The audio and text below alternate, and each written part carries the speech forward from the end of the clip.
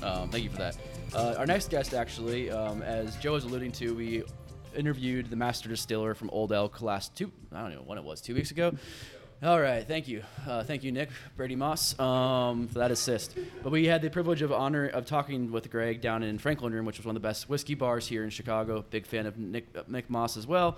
And we got to just talk about Greg's 40-year experience of making whiskey in this entire world, which kind of puts you in check as someone who works in the whiskey world, someone who sells whiskey, someone who you think you know a lot about it. When you talk to a man, like I talked about this in the podcast and in a post about how his hands were just calloused and worn and weathered from all the years of slinging barrels, fermenting grains, doing everything it encompasses to build a whiskey brand for 4 decades.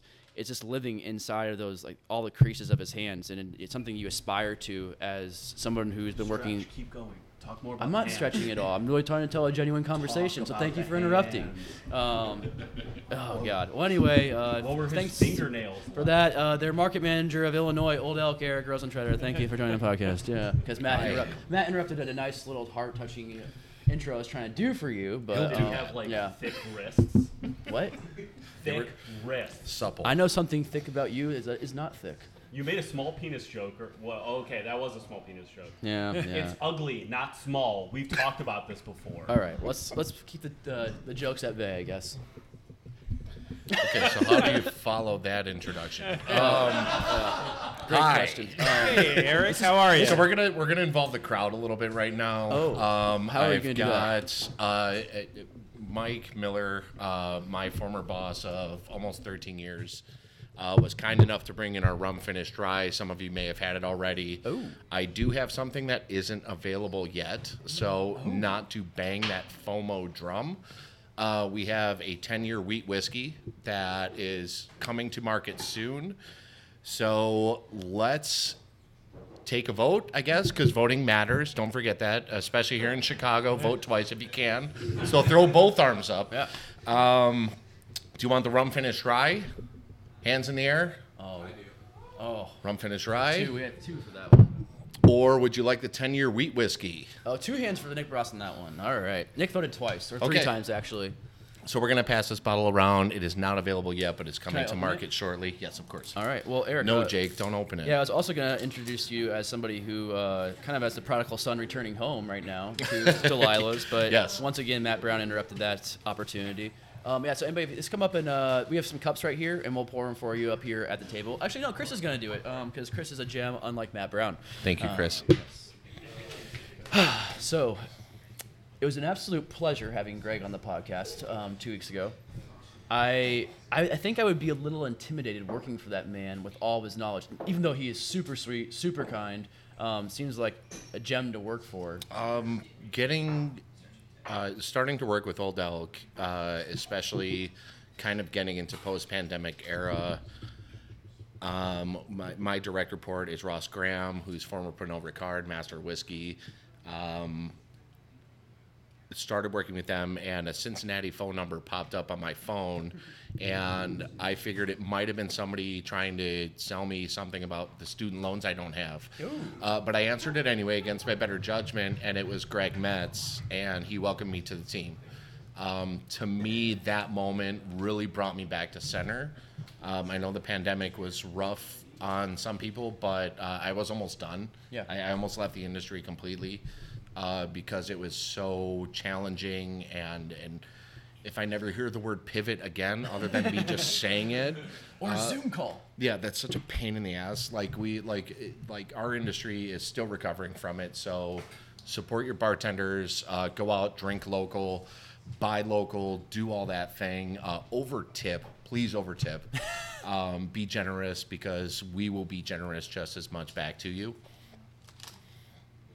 You will. How does it?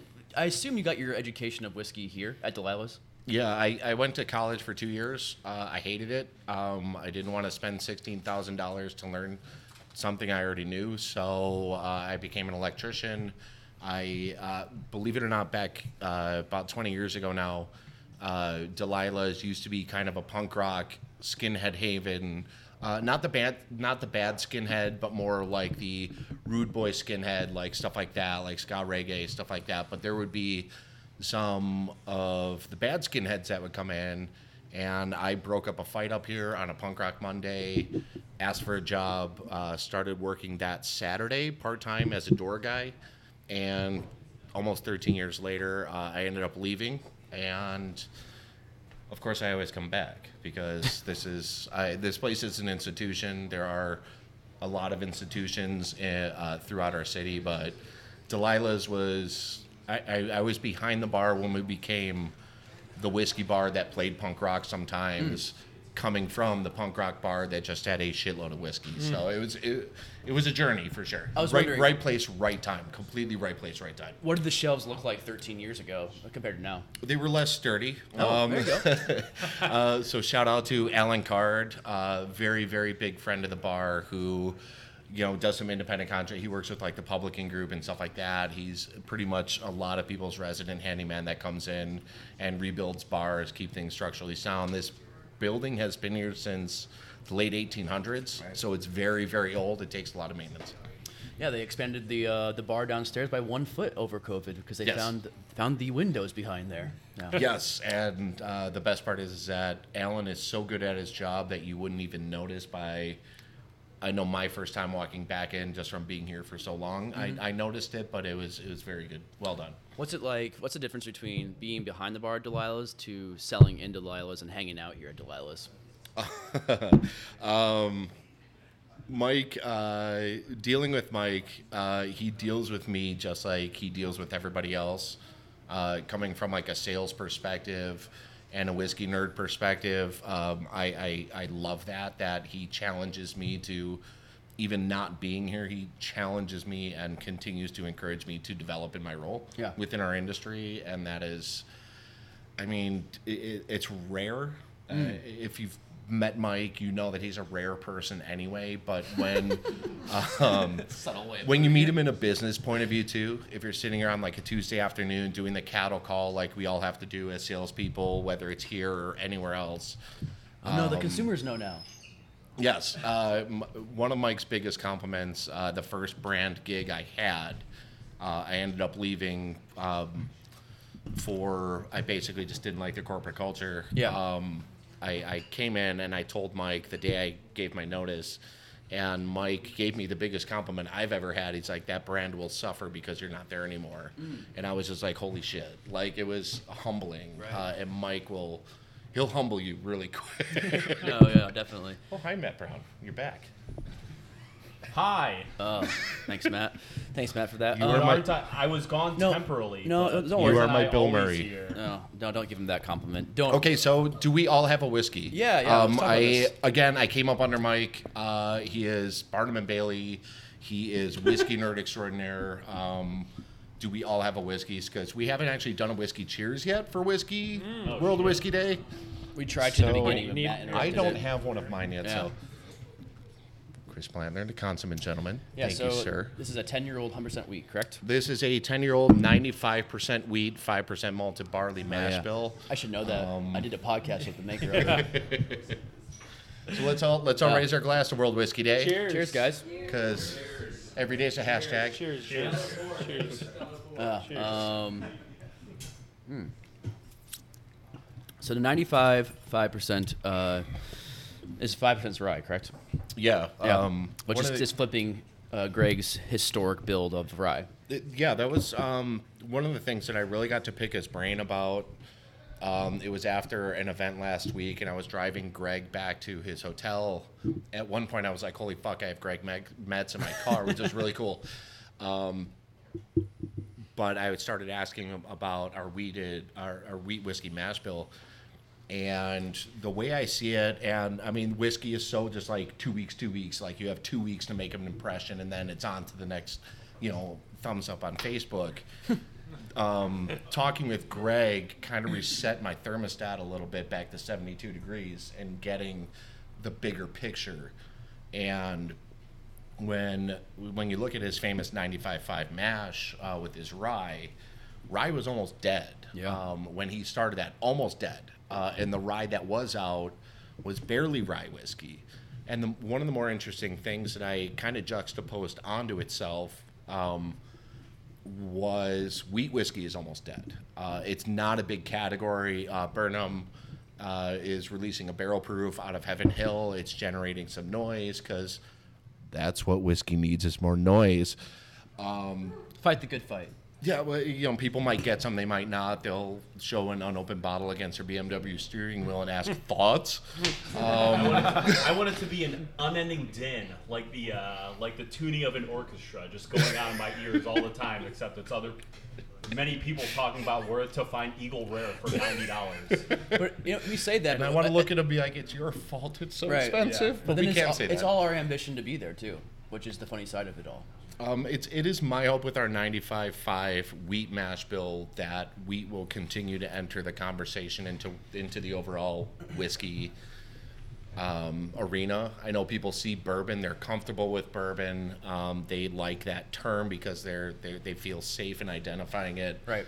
By the way, Judson & Moore rye whiskey, you should absolutely go out and buy a bottle of this there we go. right now. So it good. is absolutely Really good. fantastic. Good callback. Good callback. And it'll be interesting to see that from a microscopic level, which is my job. I'm one of under 40 people that work for the brand in all 50 states. Calling back to Matt's observation earlier, if you're looking to fill the pipeline in all 50 states right now, it's probably not going to happen. Own the yard before you buy the block, from a marketing perspective and from just a logistics perspective. Hi. Third wall. Hey, Fourth wall, sorry. Someone's got to be the photographer of this podcast. Wilson's not here to do that, so Who? Wilson. Oh, I've heard of him. Yes, we all have. I've heard of him. He's a lost person out there in the world. I really enjoy wheat whiskey. I always have. For me, it's a gateway whiskey. If you're looking for something that's softer, a gateway away from maybe Irish whiskey or some non-peated single malt scotches, things like that. Does the whole company envision wheat as being the next big thing with Old Elk? I know Greg really does. His belief is that. Yeah, because we have a shitload of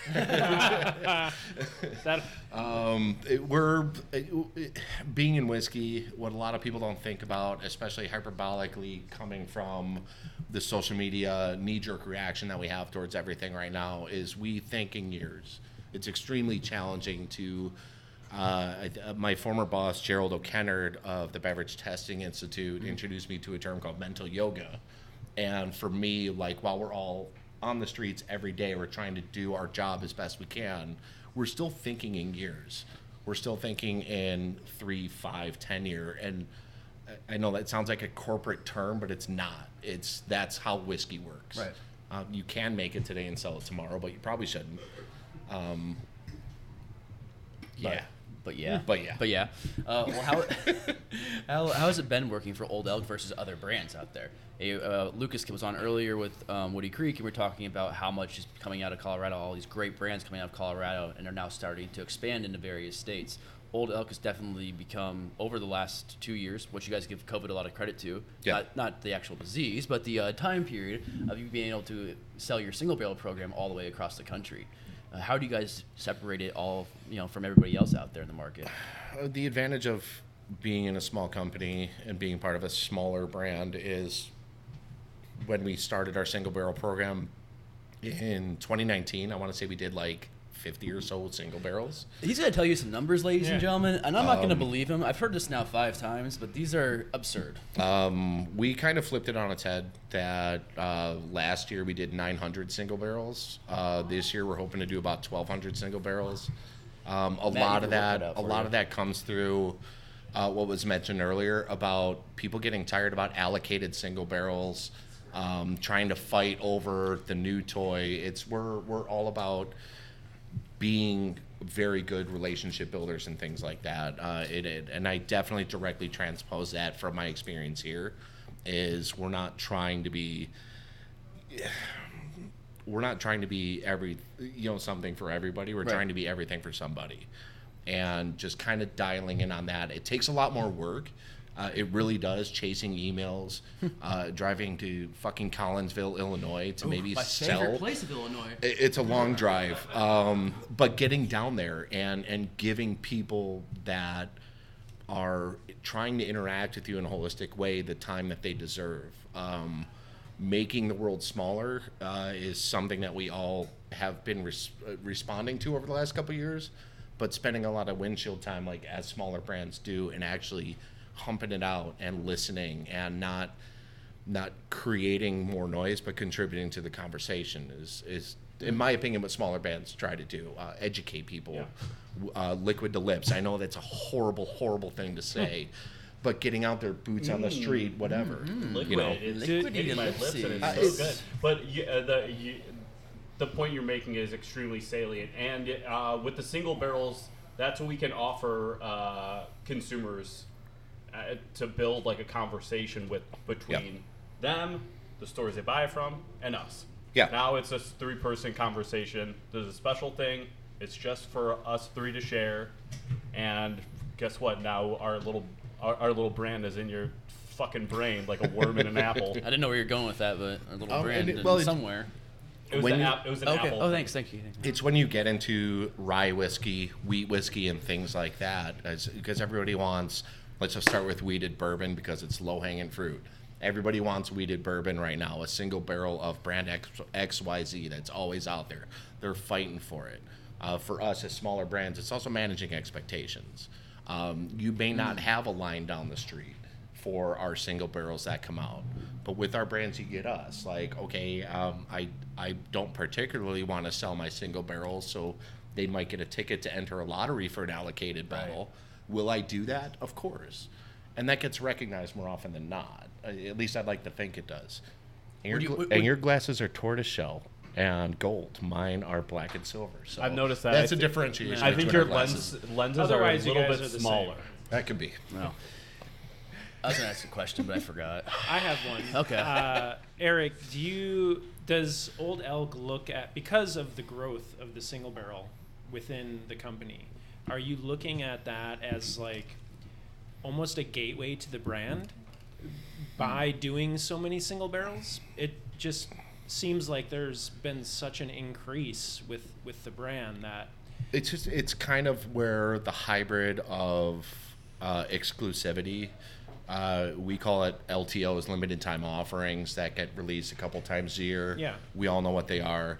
To me, this is like kind of the seam, the dovetail of an LTO. Gotcha, yeah. Versus something that is only at one place, or Right. maybe a couple of places for independent retail chains or whatever, or if you're going in on a whiskey group. For me and my wife, and I don't know for everybody else in the room, I don't care about limited allocated whiskeys. I like barrel picks.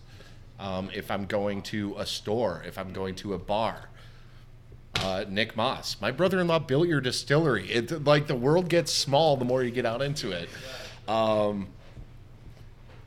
To me, that's a reflection. That's the shutting your phone off, and that's, to me, the next storytelling aspect of our community that I think is quietly building a little steam in what we do. Mm-hmm. There's trusted people that I go to.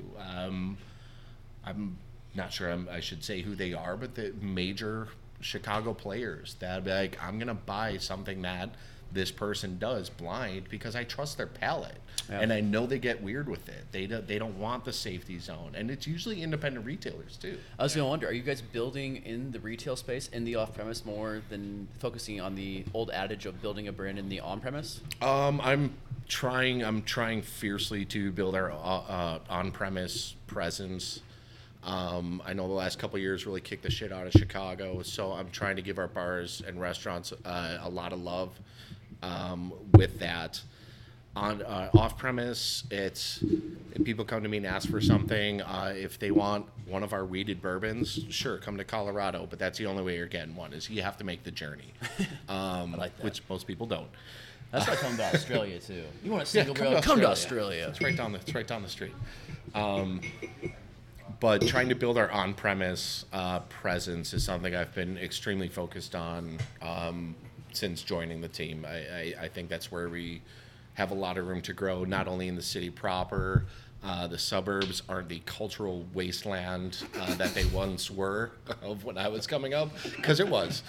Patty McFlip-Flops, douchey McBaggersons or whatever chains that were out there, they're gone now. There are places that are thriving in the suburbs.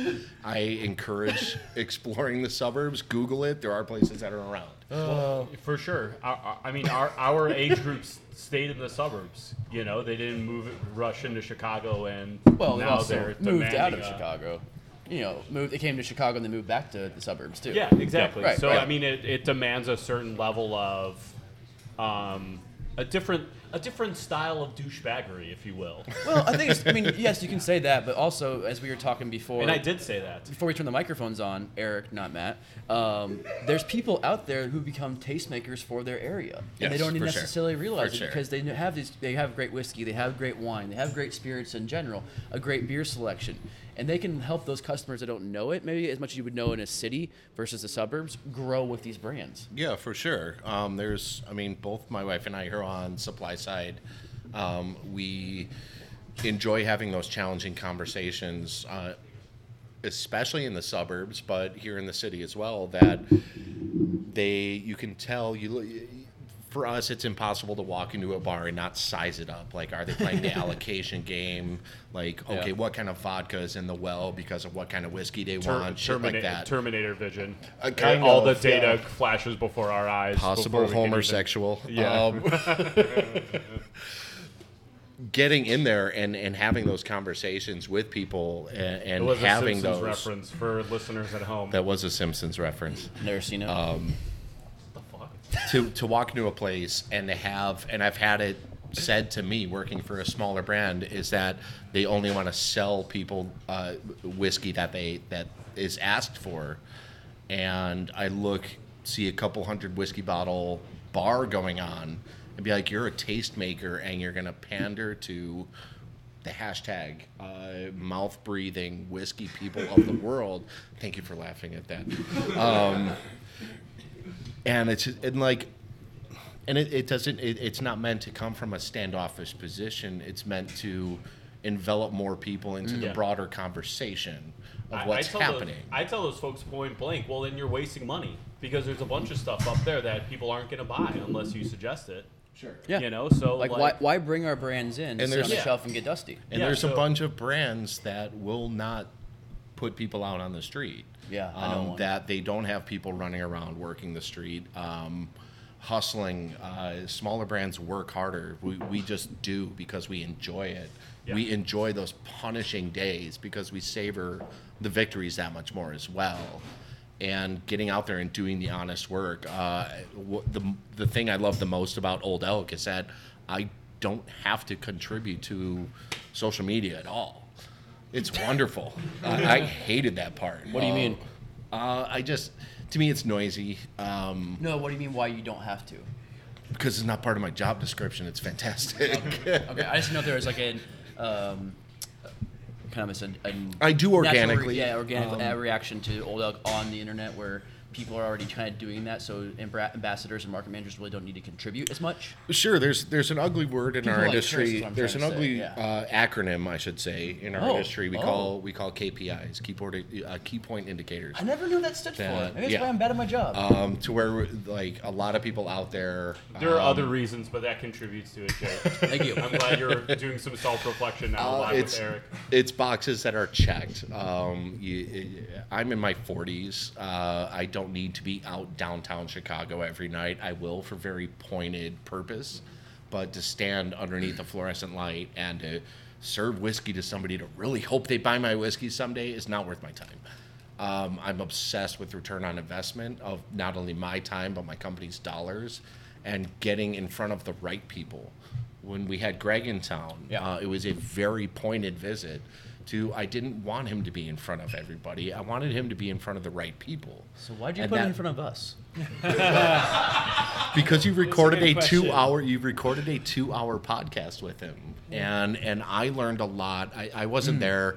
I was flying back from Queens, New York. I was flying in from Queens, And I listened to it, and I learned from Greg through that podcast. Isn't that awesome? Yeah. He's disarmingly knowledgeable and humble at the same time. It's truly rarefied air. He's a master of what he does. I don't know what it is about microphones, but it was the same way when we finally had Dave on our podcast.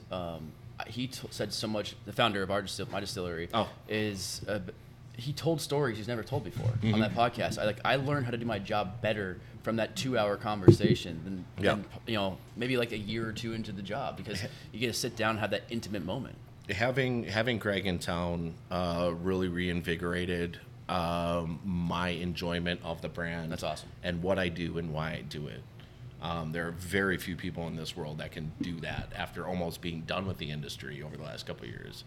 And it was driving him back to the hotel. Yeah. We had a Coors Light and a cheeseburger at the nearest bar. Yeah. That's it. I'm like, this guy's learned more and forgotten more about whiskey than I could ever hope to accomplish. Mm-hmm. And we're sitting there having a Coors Light and a cheeseburger.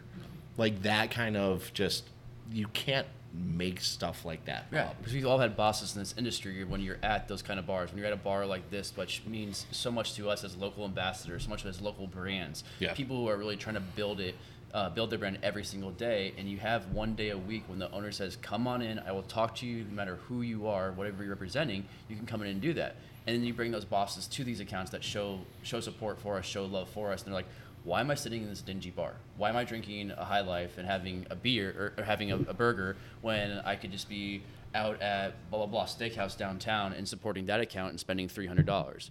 And the answer is that's an important part of our industry too, is right. that bourbon and American whiskey has only just started to experience what single malt went through years ago, is that the bifurcation of lifestyle versus luxury. It's like, do you want to drink it or do you want to be seen drinking it? You walk into a bar and ask for, hey, can I get a shot of Macallan, or can I get a Macallan?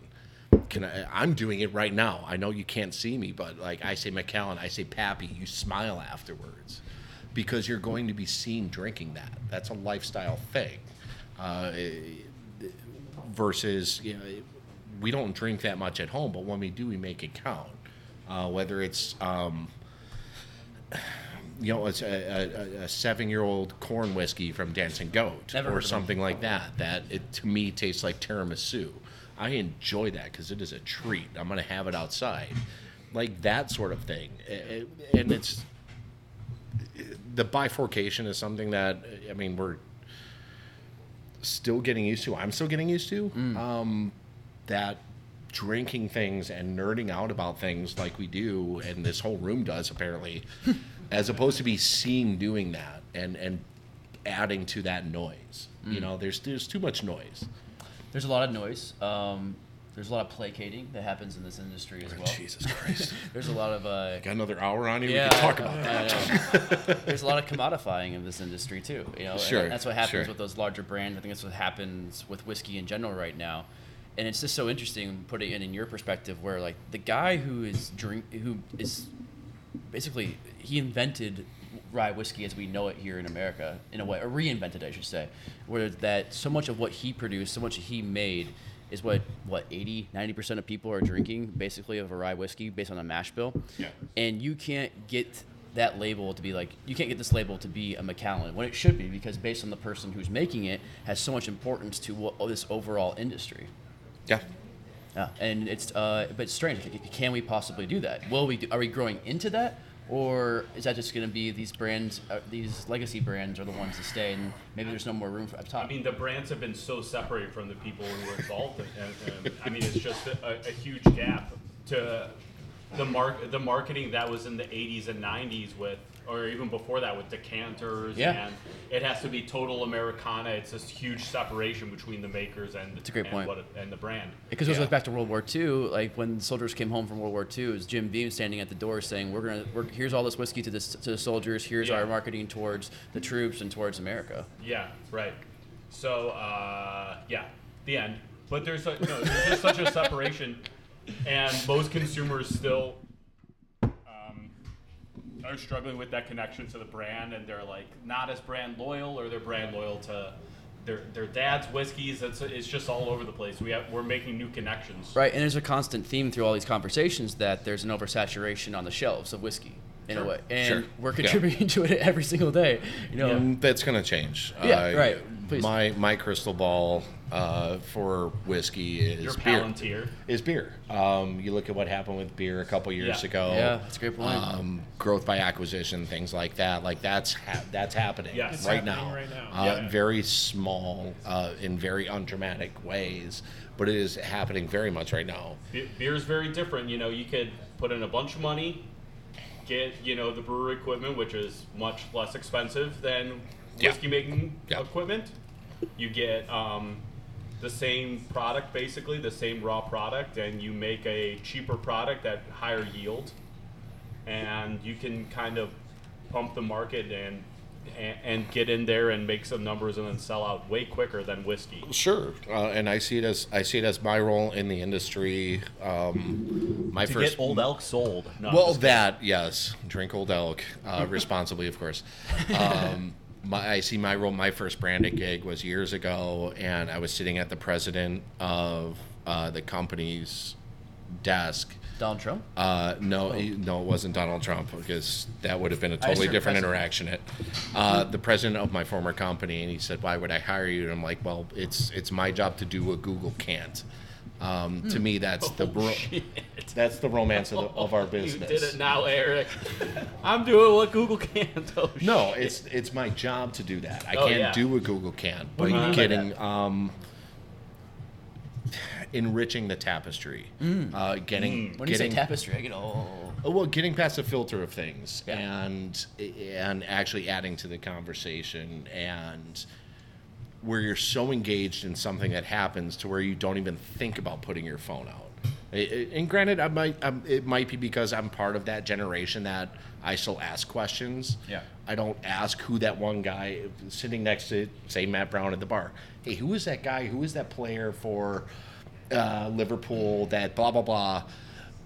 Stuart Downing. There's a whole Ooh, generation gotcha. of people that That's won't what you're even thinking ask that anymore. That'll be on Yeah. there and be like, James okay, Milner. it was Milner, James Milner. No, I I'll know bet what you. you're saying. His last home game today. It was We're his not going last to talk. home game. but Bobby F? And- Bobby F? And Yeah, Bobby F Firmino. and Ox and Naby Keita. You Yeah. won't see me They'll look great in Everton shedding kits some next tears year for some in of the, these in the boys championship. often. What's that? They'll look great next year in Everton kits in the No, championship. Miller's going to Brighton. I know.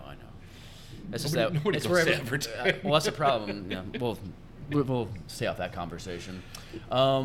Should we ask the audience about this wheat whiskey we're trying? Yes. sure. What do you guys think of the wee whiskey? Let's all shout at the same time. Because that's good podcasting. Right? Yeah, let's introduce an element to this 3-hour-long podcast that we haven't We're done. Did so you far. guys overall like we're it? 2 in, baby. Cool. Very cool. Are you here to stay for the long game, Matt? Oh yeah. Oh yeah. Oh, are you? Let me say that into the mic this time. Yes, I will stay. Okay. Wow. I'm getting great. attention. There's no prying me away from this now. We can either Eric, you can stay here for our next. Do we want to pour another old Yeah, whiskey? let's do that first. Yeah. Awesome. Let's Awesome. run over into the next distillery's time because we don't really need to hear about them. I don't want to mess with Nick Moss at No. all. We have because we have one more distillery for him, but it's not, Oh, okay. it's not important. Anyway, what are we drinking? So we're gonna pour right now. It's gonna be our 6-year 95.5 rye from obviously Greg Metz that we finished for 5 and 6 months in Barbados rum casks that held rum for 14 years. If you don't like this whiskey, your feelings are wrong. Not sure where to go. I got the laugh and I'm just I'm in disarray now. So where did the idea for rum barrels come into play? I mean, this is obviously everything gets Greg Metz's stamp of approval. Everything gets Greg Metz's stamp of approval on the label. For me, our blending and finishing is a really it's Melinda Maddox's contribution to our program, Okay. and finding that balance. Oh, hey, latecomer, good. Finding the balance. Finding the balance and finding where for me, finished whiskey is really the art form of dovetailing the core spirit in with the finishing spirit as well. I'm sure we've all been in the presence of finished whiskeys are like, oh, I don't get a lot of the finish, or I get too much of it. And that's what I really enjoy about like our finished whiskeys is we really, really hit the sweet spot, and when it's done, we pull it. Beautiful. Yep. Beautiful. It's a pure editorial process. You Yes. know, it's not just. Yeah, it's lovely. You really get to see the intention of the maker in finished whiskeys. And it's a category that I can be hot and cold on. I know a lot of finished whiskeys, a lot of finished bourbons especially, I kind of go in and out of. They get kind of too much of a toothsome peanut butter and jelly kind of thing. They're chunky, they're sweet, Yeah. But this is not that. It's lovely. No, I think there's always intent. I assume when Greg is starting to use a finished whiskey, I'm just not following a trend, but actually, hey, what could this grain? How could this grain be, or how did the barrel contribute to this grain bill, and fixing there and bringing out more flavor profile than you wouldn't have without that barrel finish? Yeah, I mean, at the end of the day, you look at, for me being a rye guy, for sure.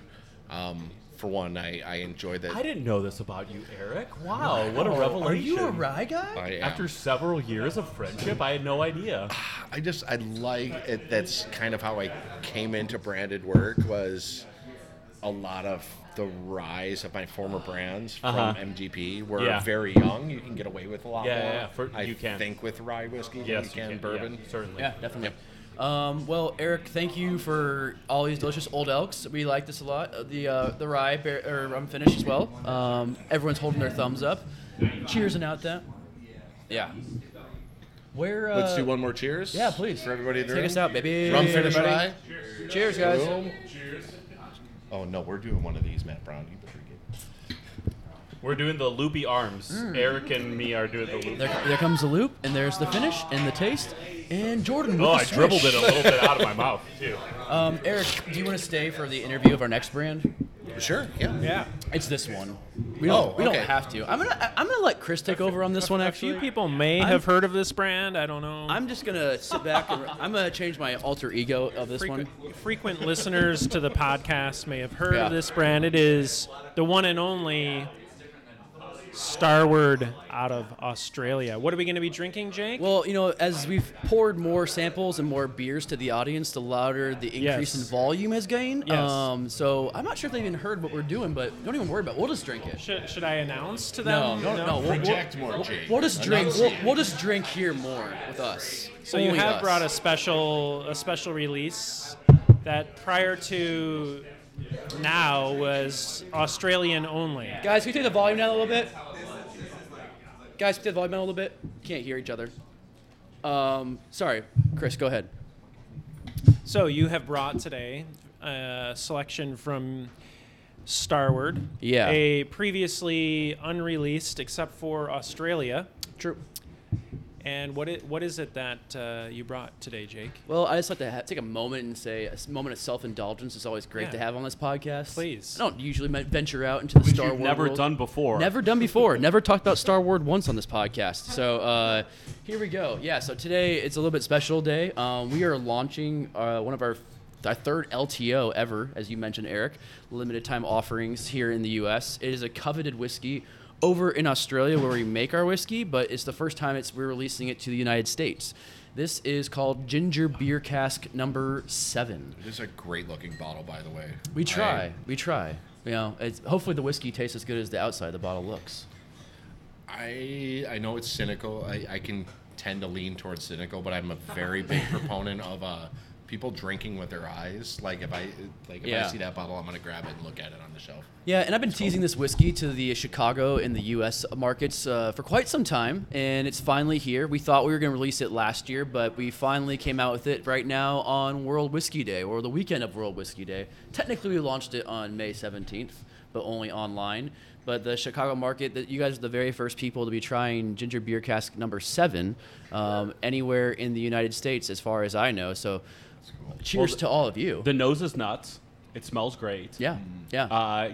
The package looks good. It has almost kind of You like look good. Thank you. Yeah. It kind of has kind of like a peachy tone to it. This is a good one. Yeah. Yeah, it's a very interesting whiskey that takes a long process to make. We do things a little bit more difficult at Starward just to make our whiskey that much more delicious. You know, What's the By distillate difficult, in there? do you mean expensive? yes, that too. The distillate inside of here is single malt. Everything we produce is always a single malt whiskey. Okay. You know, other than twofold being our blend of wheat and malted barley. Sure. Ginger beer cask is a single malt whiskey that we finish inside of ginger beer cask barrels, essentially. What that means is that we create a ginger beer at our distillery. We put it into barrels of our expression Nova, X barrels of that. We let it barrel age in there for a little bit period of time. We kind of always adjust the barrel aging based on which number we're putting out into the market. We've been doing this for about 10 years, and this is the 7th iteration of it.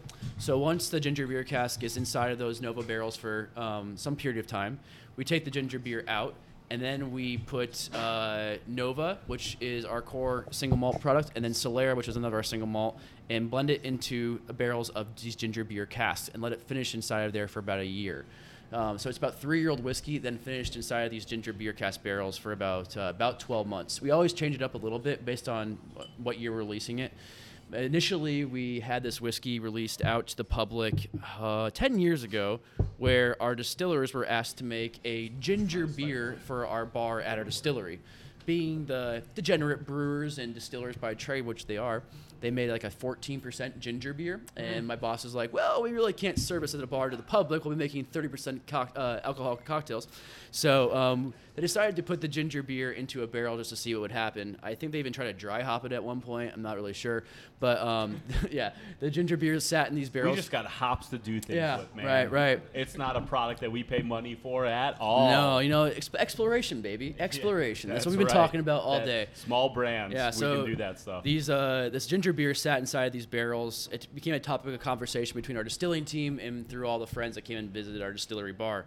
Some of the breweries found out that we had these barrels, one in particular called Boat Rocker, and they asked if they could have the barrels once we emptied the ginger beer. We said yes. They took the barrels back to their brewery. I believe they barrel aged at IPA, which is strange to do, and then sent the barrels back to us. And then we finished our single malt inside of there for the first time, and that became the first iteration of ginger beer cask 10 years ago. These poor barrels, these bedraggled barrels, just putting through the fucking mill. Getting rolled all across Port Melbourne, yeah, down in there, getting up all the nitty-gritty. Let me die. So is this a... Sell me out of the gift shop, please. Is this That's a what it was. limited release, or is this going to This be is very limited. We only got 28 cases, 6-packs of it in Chicago. We only have about 90 cases total in the entire U.S. Not even that much, to be honest, probably 80. We did a ballot online to release the first 200 bottles that was given away on May 17th. And we had multiple thousands. I can't say the exact number. I've been sworn to secrecy. But we had a lot of thousands of people that signed up to have a chance to buy a bottle of this. And there was only 200 available online. And then we're only releasing it in California and Chicago. So is this going to be $300 a bottle? No, it's going to be like $90 to $100. That's fantastic. Okay, yeah. So it's has a cult following over in Australia. My boss always says that you have a better chance of getting into Harvard than actually winning one of these bottles over in Australia. It's basically a yearly release that we decided to bring to the United States because it's technically, if you project it through all the numbers, it's our best-selling whiskey. You remove Harvard. Yeah, remove Harvard, go to Stanford. No. Go to DePaul. No. Just don't go to college. Just sell whiskey. Yeah. So this is ginger beer cask.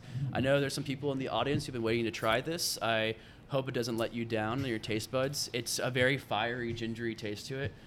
Each year, as I mentioned, they kind of try to do it a little bit differently. The even numbers are usually a little bit more softer and toned down in the ginger profile. And then on the odd number years we release it, we usually get much more of this gingery root spiciness to it.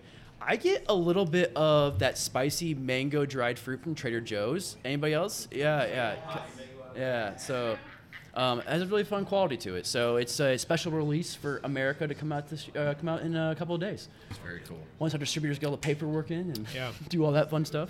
So it might be out in July, is what I'm hearing. no, hopefully next week. Hopefully officially next week. But we do have a bottle downstairs at Delilah's to taste. What's tonight. your laid-in cost? What's your FOB on this motherfucker? $10. Okay. Wow.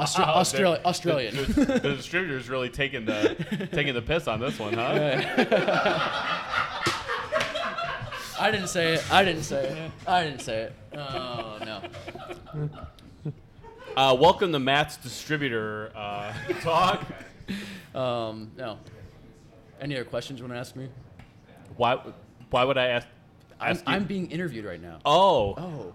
Oh. Okay. So, If I put these sunglasses on. Star Wars. What's the SEO on that motherfucker? Does Google try to correct it as Star Wars or? Yes, it does. Do you have other experimental whiskeys coming out? Or, We do. Or what do you have going on in Australia? Do you have any other experimental barrels coming out that are maybe Australia only that are coming into this country? Coincidentally, I'm doing a. Thank you, Eric. I'm doing a whiskey tasting downstairs at Delilah's right after this podcast, so I have to stay somewhat sober. And we are releasing some new things. I have a bottle in my backpack that I don't think anybody knows about. There's a Don't tell us here then. Let Well, it be a surprise for people who show up later Well, today. how about these people? And so our next guest on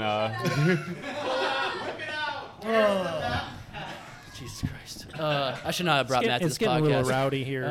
Yeah. you Anyway. did this on purpose. No, I didn't. I was just trying to be nice, invite you to the podcast. Callum and Wilson were out of town. All the points you win, Shocking. all the points you win for being nice are out the window for this reveal. Because I feel bad. Jake, do you have any other experimental whiskeys from Australia that might be coming to the United States for the first time? Matt, I'm really glad you asked that question. I actually do. We have a whiskey called Nova, which I talked about. It's our flagship single malt whiskey. We barrel age it in Shiraz barrels, but then we got a hold of some Lagavulin casks. okay. The ears perked up a little bit. It's Go- like when you said Macallan earlier. Go on. Maybe they're Talisker 10 casks. I don't know. So we got these casks from our investor, if you can guess who that is. Yeah. They gave us these casks. Fred Talisker. Yes. And we finished Nova inside of there for 12 months. So we have a whiskey called Peated Finish, which just came out in Australia, the second iteration of it. And I just got samples of it this week. So I figured out, why bring it to World Whiskey Day and we can Yeah. try it out when we do a little Awesome. Star Wars tasting downstairs, Matthew Brown. I might like to try that, I sir. have a question for you, Jake, Okay. about Starward. Last year, Starward received many accolades, one of which was Distillery of the Year. Yes. How has that affected the view of the brand Yeah. and how you go about your business here in the U.S. after receiving such award? Yeah, it's a topic of conversation. I mean, San Francisco World Spirits, we won that award. It's kind of seen as like the Super Bowl, I guess, if Yes, you will, for sure. of awards. Even though I think all of us here. I would describe it that way if I won Distillery of the Year there as well. Continue. Are we booing Matt or booing Star Wars? Matt. Okay, That was booing Matt. Jesus. So yeah, we won that award. It's been a topic of conversation because we just found out the other day we're actually up for Distillery of the Year again this year. Wow. And I don't think it has had the impact that we thought it would have. Other distilleries or other whiskeys, when they win Best in Show or Best Bourbon, it seems to really catapult them to everybody's top of the wish list of everybody who is out there trying to find all these allocated bourbons Yeah. and allocated whiskeys. And it did that kind of in a way for Sullivan's Cove back in 2014 when one of their single malts won Best in Show. Great whiskey. And it really put Australia on the map as being known for a country that actually distills the whiskey, Yeah. because that's one of the hardest parts of my day is going out and selling whiskey. And you say Australia and people are like, they make whiskey there? And it's like, yeah, absolutely. I literally had a buyer a couple of months ago. He thought I was making up that I was selling an Australian whiskey and that Australia makes whiskey. Really? I asked 3 people and no one even knew what it was. And it's like, well, ask better people. I don't know. It's a real thing. Yeah. Google it, I guess, for lack of a better Yeah. term or better outcome than we've been talking about here. But yeah, it really hasn't had the significant impact. There's certain retailers, like a big grocery store here, Jewel Osco. It caught their attention. They purchased a lot of single barrels, brought in our core products, and it's been a really great partnership since then when we kind of brought them in about a year ago. Yeah. But overall, across the country, it really hasn't we haven't had these this giant boost in sales, or like what happened in McKenna 10 a few years ago, Right, where right. it just basically disappeared off the shelf because everybody wants a bottle of it. Now, it definitely has helped people understand that Australia is making whiskey. Star Wars is making good whiskey and quality whiskey out there for you to enjoy. So I always say people are probably more venturing on the shelves when they see it to grab a bottle. Yeah. But if we win it 2 years in a row, which we possibly could, then maybe we'll have some better luck this time. Yeah. Matt Brown. No? Why are you throwing to me? I don't know. I mean, I didn't want to host this segment of the podcast. I can. Should I ask myself Chris questions? is doing a great job. Yeah, You want no, to it's okay. say Chris is No, doing I the think thing. we. Matt, why don't you come up A here? question from the crowd. Great transition. Yeah, please. So the ginger beer cask is past 7. You mentioned that the odd number. Nick, walk up here, my dear boy, and say. So Nick Brady Moss from Dancing Goat will be joining. No, just come sit down. We're going off the rails here. All in we here. want you to do is talk on Here, into we're- a microphone right now. So Nick Moss is going to come up to the microphone and ask a question. I have a product-based question off the ginger cask. Yes. We love the ginger cask, but me and Craig obviously big fans. We have a new friend. He's got a mouth. His girlfriend's concerned about it. She's fucking great. She makes whiskey. We love her. Yep. But the Shout out to Few. Shout out to Few. Michael Kilmer. Shout are out you? to Few. Michael Kilmer, are you coming? The Few successful. Yes. Shout out to Few. Anyway, yes. So, but my product-based question was: I'm a mixologist by trade. Originally, That's I'm a not true. Yes, it is. Yes, it is. Rum chata. When you have the finish that you did on that, Yes. is delicious. You talked about how you alternate levels of ginger, which I'm gonna say alternate levels of spice year Yeah. to year. Yeah. This one is incredibly spicy. Love it. One of the things I noticed about it is it's very slippery on the palate. It's almost basic on the palate. Yes. And in making cocktails, that gives a lot of opportunity. And if you found that trying to program this, I don't know if it's cost prohibitive to program in this market based off cocktails, because there's a magic number there. Yeah, You know? right. And I don't know where this is coming out at. I mean, I'd pay $40 for that bottle. So I would pay 40, 50, 60 bucks for that. How much hold is it? How old is it? Yeah. It's around 4 years old, I I'd guess, pay 60 technically. bucks for that bottle. How much is that bottle? 100. I'd pay $100 for that bottle. What's Anyway. important? Well, so Australian excise taxes are very different. Import fees are very different. We don't have huge import fees, and there's no trade embargoes with Australia, so that's really great. Yeah. How's your excise? You producing over there? You have a high excise, right? Yeah, yeah. So I'm making a gin over there right now with my brother. Yeah. And we're paying on a $70 bottle. We're paying about $35 worth of excise. Yeah, that's usually how it goes. It's About 30%. Yeah. It's crazy. Yeah. And does that translate to over here? Yeah, we just try to keep it cost prohibitive, and we think about it how it's been one part of the distillery since day one. It's like, how can we get this whiskey out to the masses and sell it? My boss is basically taking a loss at the very beginning. I mean, we all kind of do in a way. Brand. It's part of building a brand. It makes Yeah. sense. It's part of it. Anyway, you had a cocktail question. So cocktail question. So it's slippery, which suggests it's basic in pH at least a little bit. It might not be, but it suggests that. Have you found that you have a lot of range on acidity in there? Have you also found that you have great finishes on cocktails? Because for me personally, what I'd say with this thing is a little soda water, dress it up with gnarly garnishes, maybe a little mace, maybe a little nutmeg, like full nutmeg. we're not doing that yet. But something great. He's I'm asking asking him a questions. question. This is still a Star Wars interview, In man. terms Brown. of a cocktail. Oh, for the love! Nick's already here. No, come Let me on. just pour it. No, we're talking about Star Wars. So in terms of the cocktail itself, have you found any challenges in the texture? Have you found that to be a really awesome velvety sweet spot? Yeah, so this one has never been really a cocktail focus because $100. we have such a limited amount of bottles for it. So it only sits at our distillery they probably do cocktails with it. In past iterations, I would always say an old fashioned would be great with it, like especially that cherry note kind of coming out of it. But with this version of it, I just think a whiskey sour would be amazing. Yeah, a true sour with actual egg white, and then poured it. Yeah. Make that a New York sour. That'd be wicked because you have such good. I'm gonna call it legs, but you have such good body on that texture that it lingers. If you have a little bit of port coming through, the texture coming through, supported by the egg white, it'd be a phenomenal cocktail. Yeah, definitely. We seem to me be to losing. stand down? I can stand We seem to down. be losing the attention of the audience. I can stand down. No, it's okay. Yeah. This is I great. had a lot of samples. You know. I've had a lot of samples, and I apologize because I got a lot of. No, background. you're part of being on the podcast. You're a part of the podcast. I love the I was going to podcast. bring you up to be a guest host of this section anyway, so it's working Yeah. out perfectly. Oh, great. Yeah, Great. you did a great job. Well, thanks for having me. Yeah. Yeah. Any other questions you want to know? I do. I actually have a lot of questions. Oh, And God. for people that aren't really familiar with the product, one of the most amazing things I've heard about your product, and one of the things I've asked you on Oh, God. on a previous podcast, you didn't shove this back in my face, but like I should have known this ahead of time, is that you guys take wine casks and you rechar them. Sometimes. Yeah. But you do it at all, which is fascinating. Yeah. Because no one does that. Right. And one of the things that I get out of a lot of I get a really weird, dark, murky caramel out of a lot of your products. They all have great body, and they all have tremendous legs. Usually tremendous legs, it carries through to really good body and really good finishes. Right. But the fruity, smoky, gnarly, sweet, I'm gonna call it, correct me if I'm wrong, but like dusty, funky notes I get off some of their releases is it's very rare. And when you compound it with that specific anthracitic ginger note, it's fucking stellar. I mean, it really crazy. is awesome. Because you don't think this should work. No, you don't. Nothing about this idea should work, but I guess it's that inventiveness you can get from distillers just messing around with different things. Getting back to the recharred cask, like, it's very interesting because our whiskeys that look like this, for example, so dark, so complex. This is Delilah's single barrel of ours. This was in a French oak barrel that wasn't recharred. It was an extra Shiraz. And people always think like, oh, that's got to be a recharred cask because of the color. But we know that char acts as a filter. Yes, absolutely, 100. Yeah. So we don't actually get that liquid to wine interaction with the staves as fast as we do.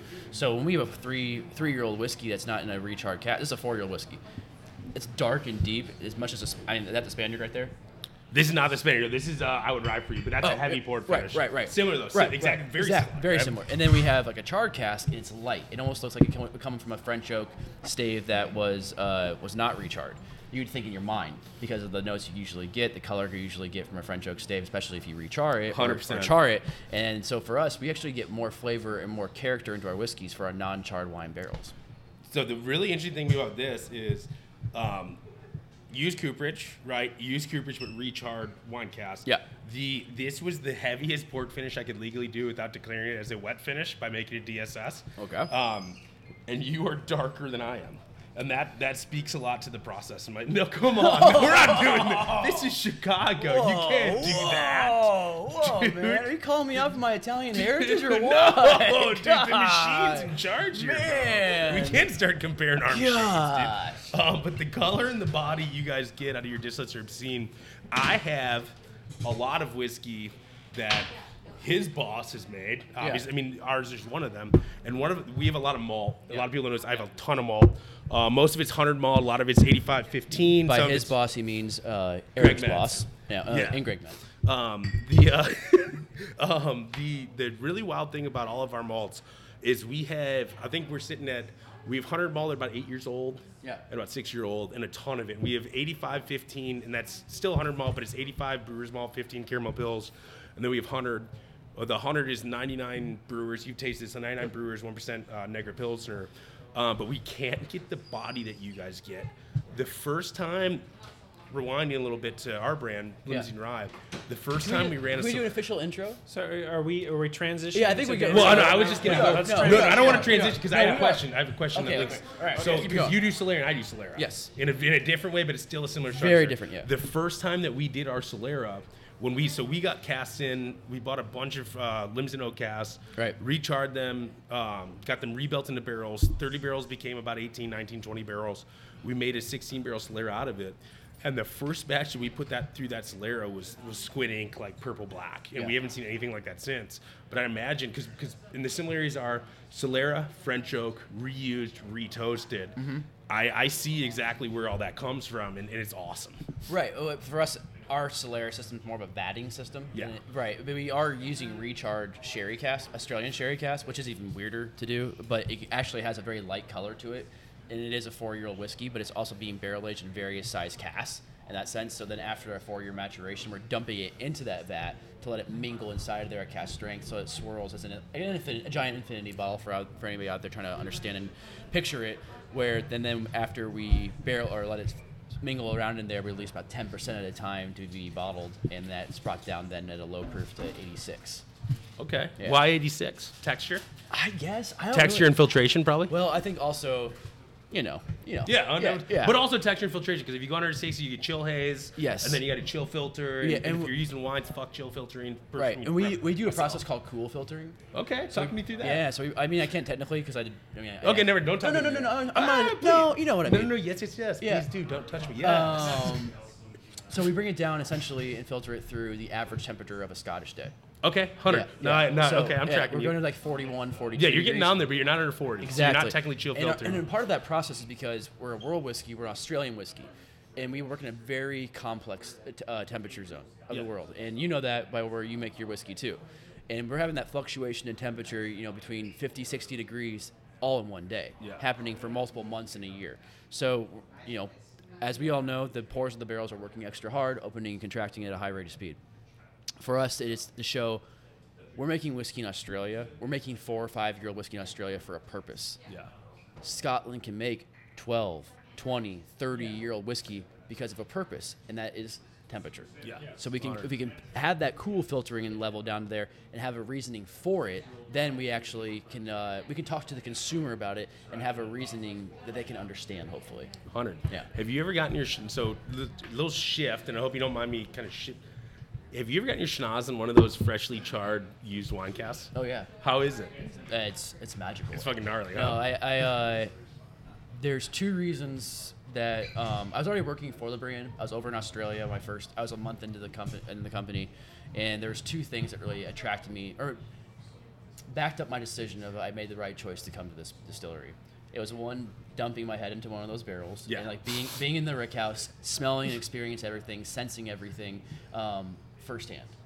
Being inside there, being like, all right, this guy I met a month and a half ago in Chicago from Australia that offered me a job. Brought me out here. A month and a half ago. He built Wish someone would fly me out to Australia 6 weeks ago. I will. And buy a few barrels and I will. But You got it, dude. it's like, okay, this guy isn't crazy. He's built something that none of us know about.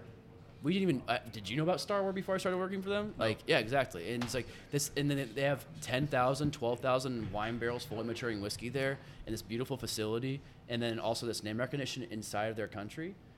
So I was like, wow, this is pretty cool. And then the second thing was I tasted our tawny cask, which is a single malt barrel aged 100% in a tawny cask, which Steve Malloy is getting a single barrel of that. Hi, Steve. Oh, Never heard of him. And the Chicago whiskey hobbyists, whatever they're calling themselves these days, enthusiastic whiskey hobbyists, they're splitting that barrel with Steve Malloy. I heard you got it, the enthusiastic hobbyists of Chicago. That's right. I heard Steve may also have a signed bottle of Drop 12 Time with my name on it in a case, in an allocated case. Oh, no, wait, that's in the back seat of my car and it's half drank. Never mind. I apologize. So what are you trying to say? I'm trying to say that Steve Malloy's got the finest selection in Why the is, country. why is Steve not here? I don't know. I don't. That's a Kids good and question. family. I drove all the way to Kentucky to hang out with him. He Pick some barrels. He can't even come to Where'd you Lincoln go? Park, Chicago. Where didn't we go? So it sounds like you did go to. Sounds like in Kentucky you went to Barton. You went to. Nope. Okay, so you didn't go to Barton. So that's one place where you didn't go. Did you go to Four Roses? Nope. Nope. Did you go to Claremont? Chris was there too. Yeah. Wait, you were there too? Yeah. Where the hell was we?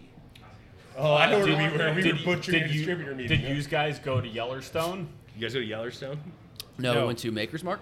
Okay. My favorite. We're not done guessing. we went Did to- you guys we go are. to Maker's Mark? Yes, we went to Bardstown, and we selected a BBC. barrel of Buzzard's Roost. You got some Buzz Roost barrel. Okay. Okay. Pretty Is it good. One of their toasted finishes, or I don't think we picked that one. They're doing everything they're doing is rebarreled and Yeah, right. and recharred. So I think there's a toasted Yeah. barrel heads in one Yeah. of them. Yeah. a bunch of barrels came online about a year ago. I think there was a ton of them through KBV, and they were expensive as all get out because they were Buzzard Roost toasted barrels. I don't know if they were toasted and charred because like if the ECBP, I shouldn't be saying this, but I'm saying it. ECBPT. So can I speak in acronyms so that I don't Yes. violate? Okay. So ECBPT, which I think a lot of you know what I'm talking about. That barrel comes for, we were quoted 6 to 12 months, 1 char, heavy toast. On those Buzzard Roosts, I'm pretty sure they were no char toasted. It was an LTO offering though. They were awesome. 53 gallons, ice seats. They were supposed to be stellar, and so Yeah. I'm looking for that release, or maybe that's for a common component for them. But that's kind of what I've keyed on from them. I'm looking for that toasted from them. Wonderful. so are we We're transitioning right to now. So our spirit Sherpa, our lead goat, the man who dances upon roofs, nimbly. He'll waltz with me every once in a while, both in person and on Instagram Live. The man who's responsible for World Whiskey Day Extravaganza Part 3, bringing down the house, the founder, the owner, head distiller of Dancing Goat Distillery, Mr. Nick Brady Moss. Thank you for having me. Thank you for having me. Hi, Nick. Hello, Oh, Matt. oh yeah, so I don't think we've met before. there's a reason why we have Matt Brown here. He was- Finally, we're getting to it. He was desperate, calling out for someone to help him with his life. He says, Jakey, I need you, Captain. I smelled bad. He smelled horrible. Unwashed. Still smell awful. Unwashed. You got it. Well, some things have changed. Some things. I, have would, not. I, would, dunk on I you, wouldn't even though, call dude. it That's- coffee breath. I'd probably call it like rat poison breath or something like that. Dude, you look past that breath for that butt. and You he got said, that skateboarding butt he on said, him. I'm desperate to It's get out, juicy I'm as all desperate get to get out of out. the vodka game. I need back in the distilling world. And I said, wow, an opportunity has arisen to me. That Phoenix. I think you would be wonderful for. A match made in heaven, maybe a match made in hell, For match made in hell. where two despondent minds on equal levels could come together and sell whiskey. And so I said, Matt, why don't you go work for Dancing Goat Distillery? And Sean Dodson, not here. Sean Dodson not here. Just like Wilson Torres, he can't come. Oh gosh, Which is such a disservice. Also, and they're Nick, such a and Nick man. Brady Moss decided to make you a Chicago market manager. You're welcome. Yeah, thanks. This is great. Thanks. So pleased when Waka you Tepe. started this diatribe, I thought you were once again disputing my rightful hallowed place in Key in the Lake history. But no, this is actually you're taking credit for me getting a job, which is a little bit more embarrassing It's okay. We and love you. patronizing. So, but thank you. Yeah, I'm so Hey, happy to have been put into contact You know what? with these fucking guys. So glad to have you. So glad to have you. Hope you don't want to kill me. I like to help friends. It was pretty much. So I was, of course, in the wilderness, They made- having been laid off by a laughable vodka company. I didn't say that. At the end of November, I'm saying He's it. telling the truth for the first time in his life. So I'm opening up my heart to you. You know, they offered and it up to all another guy, but 45 he's a listeners. world whiskey guy. I'm a world whiskey guy. We just didn't know you yet. We didn't know you yet. So I took the job, I'm glad. and I was at that point desperate. Oh, you know he's still pretty desperate right here. Mr. Cambridge Coyote right here. So Nick The Brady Cambridge Coyote, Nick Moss is here. Nick, how are you Cambridge today? Coyote. Thank you for having me. Did you bring Whiskey City sweatshirts? We didn't bring Whiskey City sweatshirts. I have some hats Okay. and I have some shirts. Okay. And I have some, Can I have your shirt you're wearing right now? you can have my shirt I'm wearing right now, but I need your shirt that you're wearing right now. And I'm also gonna need anyone in the city to stitch like an 8-inch extension in that. Wow. Wow. He just dented the microphone. I How'd just- you dent the That just microphone? broke the microphone. He dented the microphone. He dented the microphone. You No, impacted the baby's skull? That's a newborn. So, a couple years ago, a boy named Bo reached out to me Blah. and said, I'm a fan of your podcast. I also Thank you, brother. think you'd really enjoy our whiskey that we make up here in Wisconsin. And I was like, are you Jay Henry? Because I know Joe Henry, and I don't think you are Joe. And it turned out that Mr. Bo sent me some information about you guys. I had heard of you, it turned out. He sent me some samples. A couple months later, I decided to make the trip up there with Callum, not Wilson. Wilson couldn't come. He won't come. He can't come. Can't come. It's crazy. And for context, this is episode 15 or something. This is early. No, this is like 130. Are you serious? He remembers. I thought this whole dancing goat dalliance happened early. I mean, that's pretty early. It's like 2 years into the podcast. Oh, We're shit. 4 years in. How long this podcast is? 4 years. Over 4 years. Pretty good. Pretty Continue. good. So you met Nick. I lost a lot of money. Yeah, we met Nick, and then right away we walk into the distillery. It's hugs. It's long lost brothers. Not just me, but also I think Callum too. And it's been this ever blossoming friendship and brotherhood since then. Thank you for supporting us, and thanks for coming to hear our story. You're the wildest mind I think I've met in this whiskey industry, and I mean that with the greatest compliment because you have such a rich background with your dad, with your grandfather, the people you've met, and the people that you call friends, and they call you a friend as well.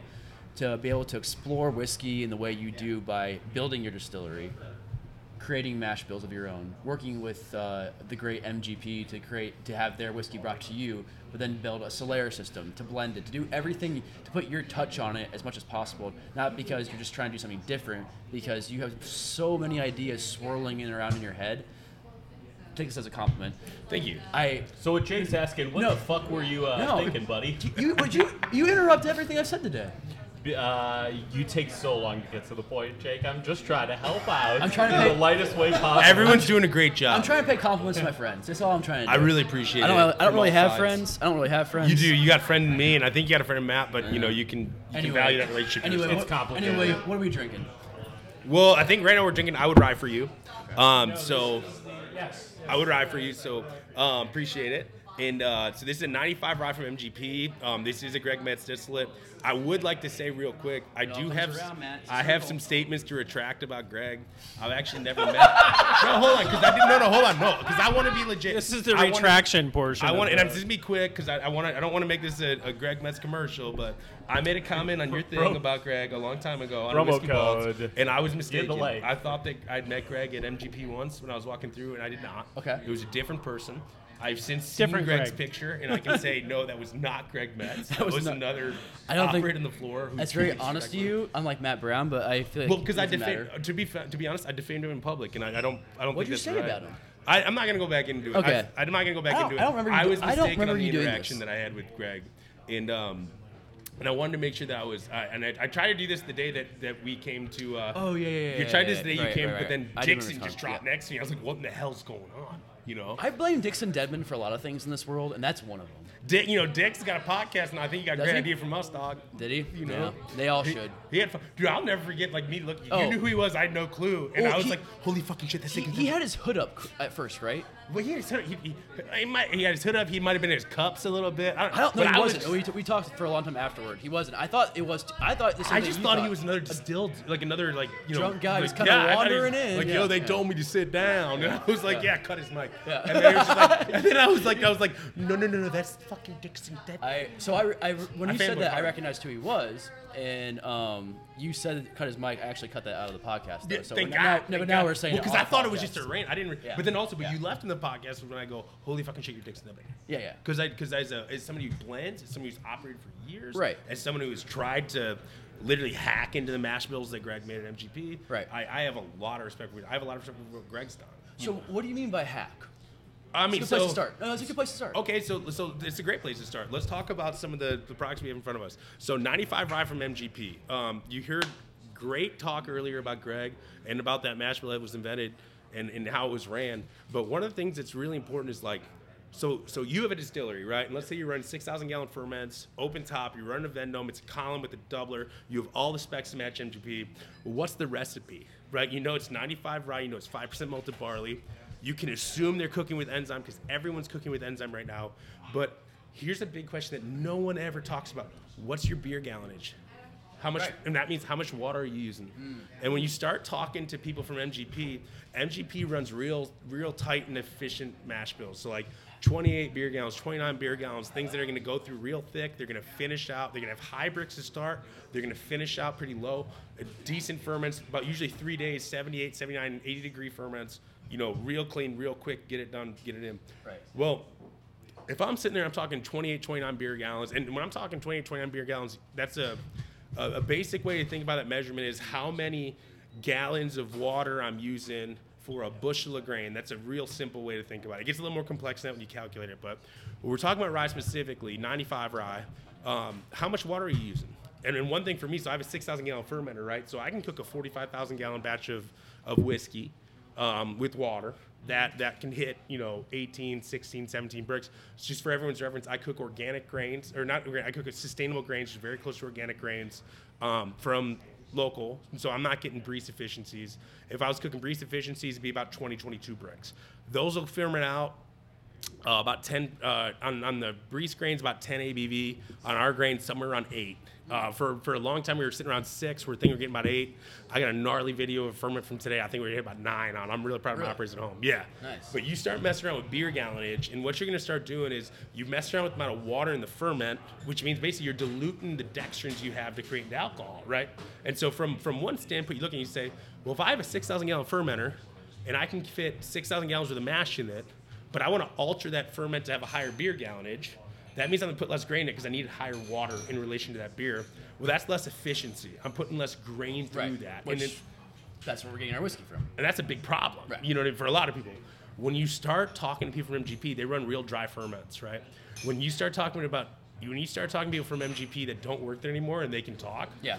Greg always talked about high beer gallonage being really beneficial for phenolic development on rye. Mm-hmm. And I've never even talked to Greg. I've said that. Right. Now that I know who he is, I was like, oh shit, that's not Did the you guy. I thought it did you was. listen to his conversation with us? I did listen, and that's where I saw the picture. The fermenters, you're like, It's nuts. the conversation. It's absolutely not. I mean, and the crazy thing too is like what you're talking. When you talk to people and they're like, "Oh yeah, like he reinvented rye whiskey," people don't understand like the market share on 95 rye out of Lawrenceburg, Indiana, is. I mean, it's not even close to. And when you talk about bourbon, the bourbon market is. I mean, I wish Sean was here because he would clean me up right away. It is multiples higher. I mean, 4 to 10 times higher of what rye is. It's crazy on a case sales basis. Right. For sure. But when you specifically start looking at the rye market alone and the percentage of people like for instance, this is 95 rye for MGP. I will pat myself on the back right now and say we have a special thing about our rye. It's aged exclusively in used cooperage. Almost everything else is aged in new cooperage. But it's a very standard mash bill because I'd say like 90, 92, 93. I'd probably, if I was a betting man, which I am, I'd say 93% of the market is MGP 95 rye. For sure. It's dominated, right? But you can get, the stuff that you can get from Old Elk versus stuff you can get from Limo versus stuff you can get from Sagamore, they're all still very different based off terroir and blending. But when you start looking at rye isn't ester driven, it's phenolically driven. Right. And when I say phenolically driven, we're talking about different flavonoids, different compounds, or if you want to call them conjurers, different conjurers that create the active sensation of flavor on your nerves and your palate. When you have a high amount of water in a rye ferment, you drive more phenols.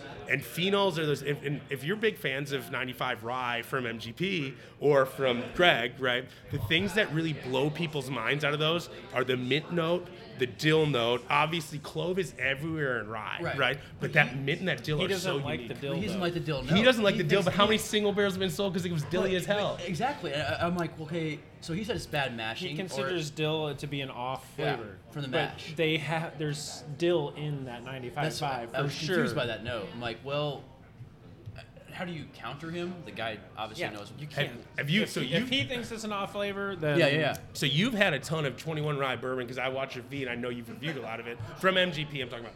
I'm assuming you have too, but I know you're a world whiskey guy. But I'm gonna get to a point. I'm gonna get to a point I think is valid. So in that 21% rye bourbon from MGP in new cooperage, it's a straight bourbon. There is a note that people get that drives them fucking ludicrous, and you might have some input on this. It's a medicinal cherry note that'll pop in the 21 rye. It's a mentholy, like the 95 rye note with a cherry. Are you getting it right now out of mine? I hope not. But that note, yeah, that note drives a lot of people fucking nuts. I mean, people get so many. They go cough syrup, ew. Triple C's, ew. And I'm sitting here. I'm like, man, I'd take some Triple C's with my whiskey. No, I'm kidding. But that note itself, that's a tails component, right? And the reason I'm bringing that up is that tails component. It's a fault. It's a flaw in whiskey.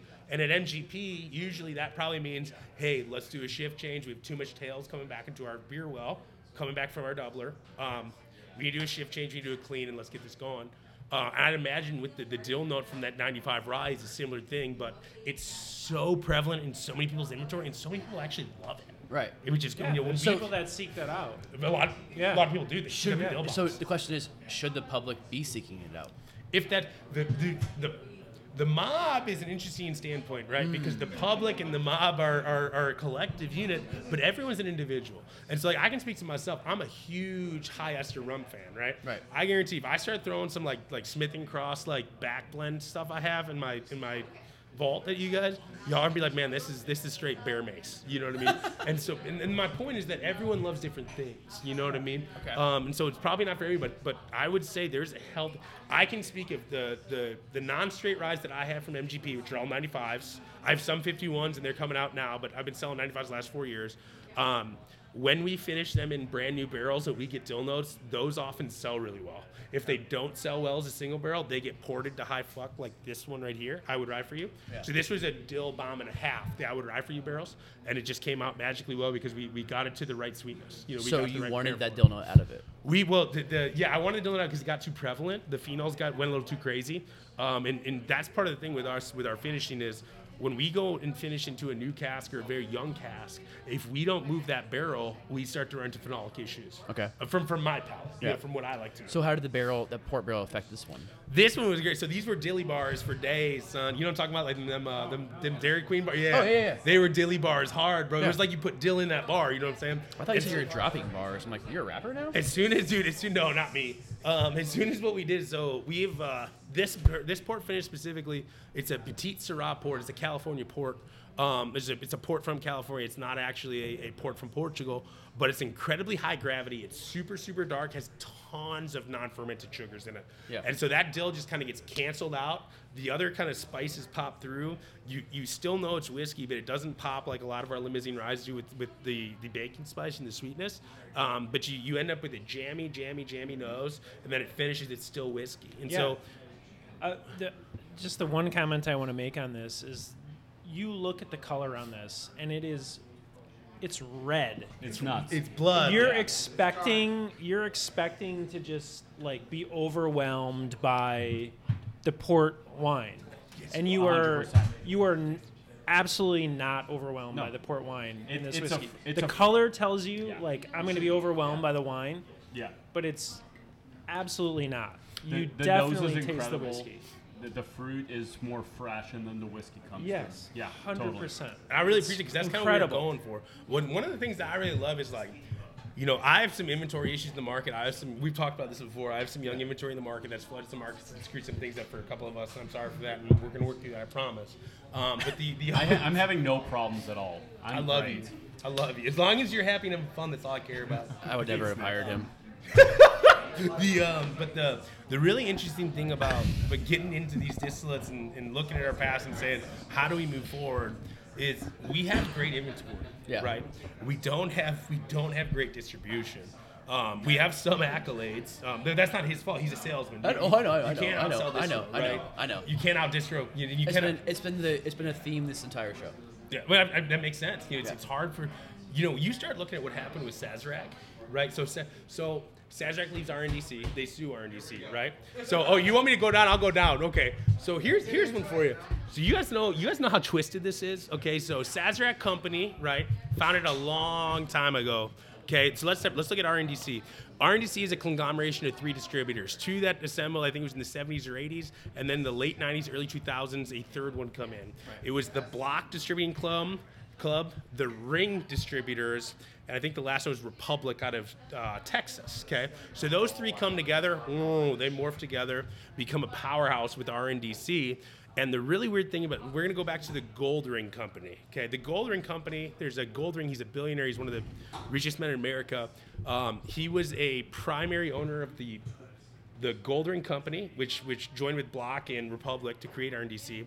But currently, he's the #1 shareholder in Sazerac, currently, right now. Shocker. The last Gold Ring family member lost their job at Sazerac, and I don't know if they lost it, I don't know if they left, but the last Gold Ring to work at Sazerac at RNDC was in the last 10 years. Okay. So they leave, right? Yeah. Everyone, I'm not going to get into it here, but everyone. Let's get into it, baby. No, I'm not, but you know what I'm saying. Everyone knows how do you get a foolproof single barrel Of Weller. of Weller. You beat Mike Miller. I don't know. Well, if you're not Mike Miller, for everyone that isn't Mike Miller, right? Oh, you buy a hell of a lot gotta of buy Wheatley vodka? I wasn't gonna say, but you have to compete in that stands, You're- and it you're a may big be fan of in Fireball? Ever it may heard be of it? multi-state, it may be single state, it may be in our state it's 3, 4, 5 state competition to get a foolproof barrel, right? Well, you start looking at this, it's like, well, how is that? So you got this guy who owns this distributor who conglomerates, and he's also a shareholder at this large distillery that. That's family owned still, so it's not publicly traded. So Which one? Sazerac? Sazerac is not family. It is publicly traded. I think It he's is the number, publicly I believe he's the traded. #1 shareholder of it, Oh, okay, or it may be interesting. private. Either way, he's the #1. Either way, he's the #1 owner of it.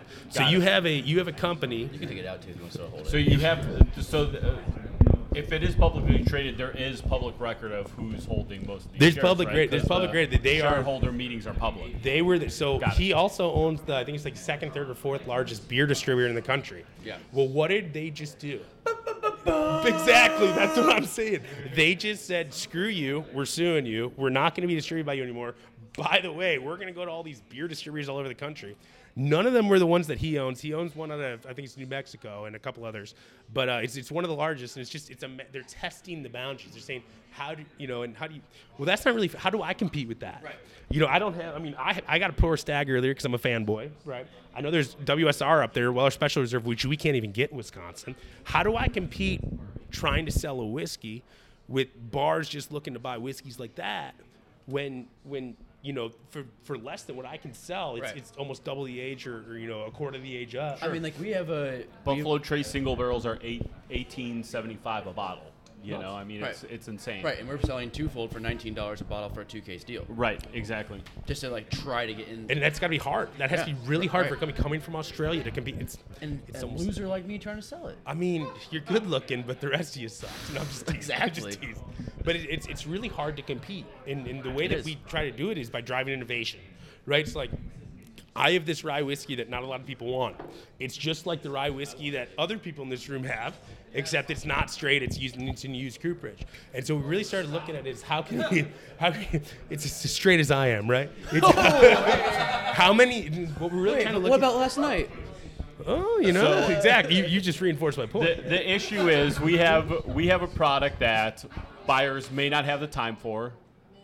They've never heard of it. So the point of difference comes through all these little touches it gets before it gets to the store. Do you think the little touches, though, add up too many touches and it becomes confusing for the market? Yes. No.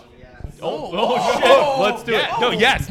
Now explain this because it's hard. It's hard to. So when I say explain, I'm gonna say something next. Nick is gonna say something, and I really appreciate this. Give me some advice. Let your boss talk first. No. This is great because this is a really good thing to look at. Is he's doing what he's supposed to do? He's my salesman. He's supposed to support me. He's supposed to say, no, we have a great rye whiskey, and you should drink it because of X, Y, Z. Because this is what makes it special. But what's also hard is when you talk to a consumer and they say, well, what actually makes it special? And then if Matt takes my route, he goes, well, hey, this is limousine rye. We're a double barrel cast finish whiskey from a rye mash. That means we're not a straight rye because we age in used cooperage. We're going to go into a limousine oak Solera for our first finish, and then any proofing cast we want.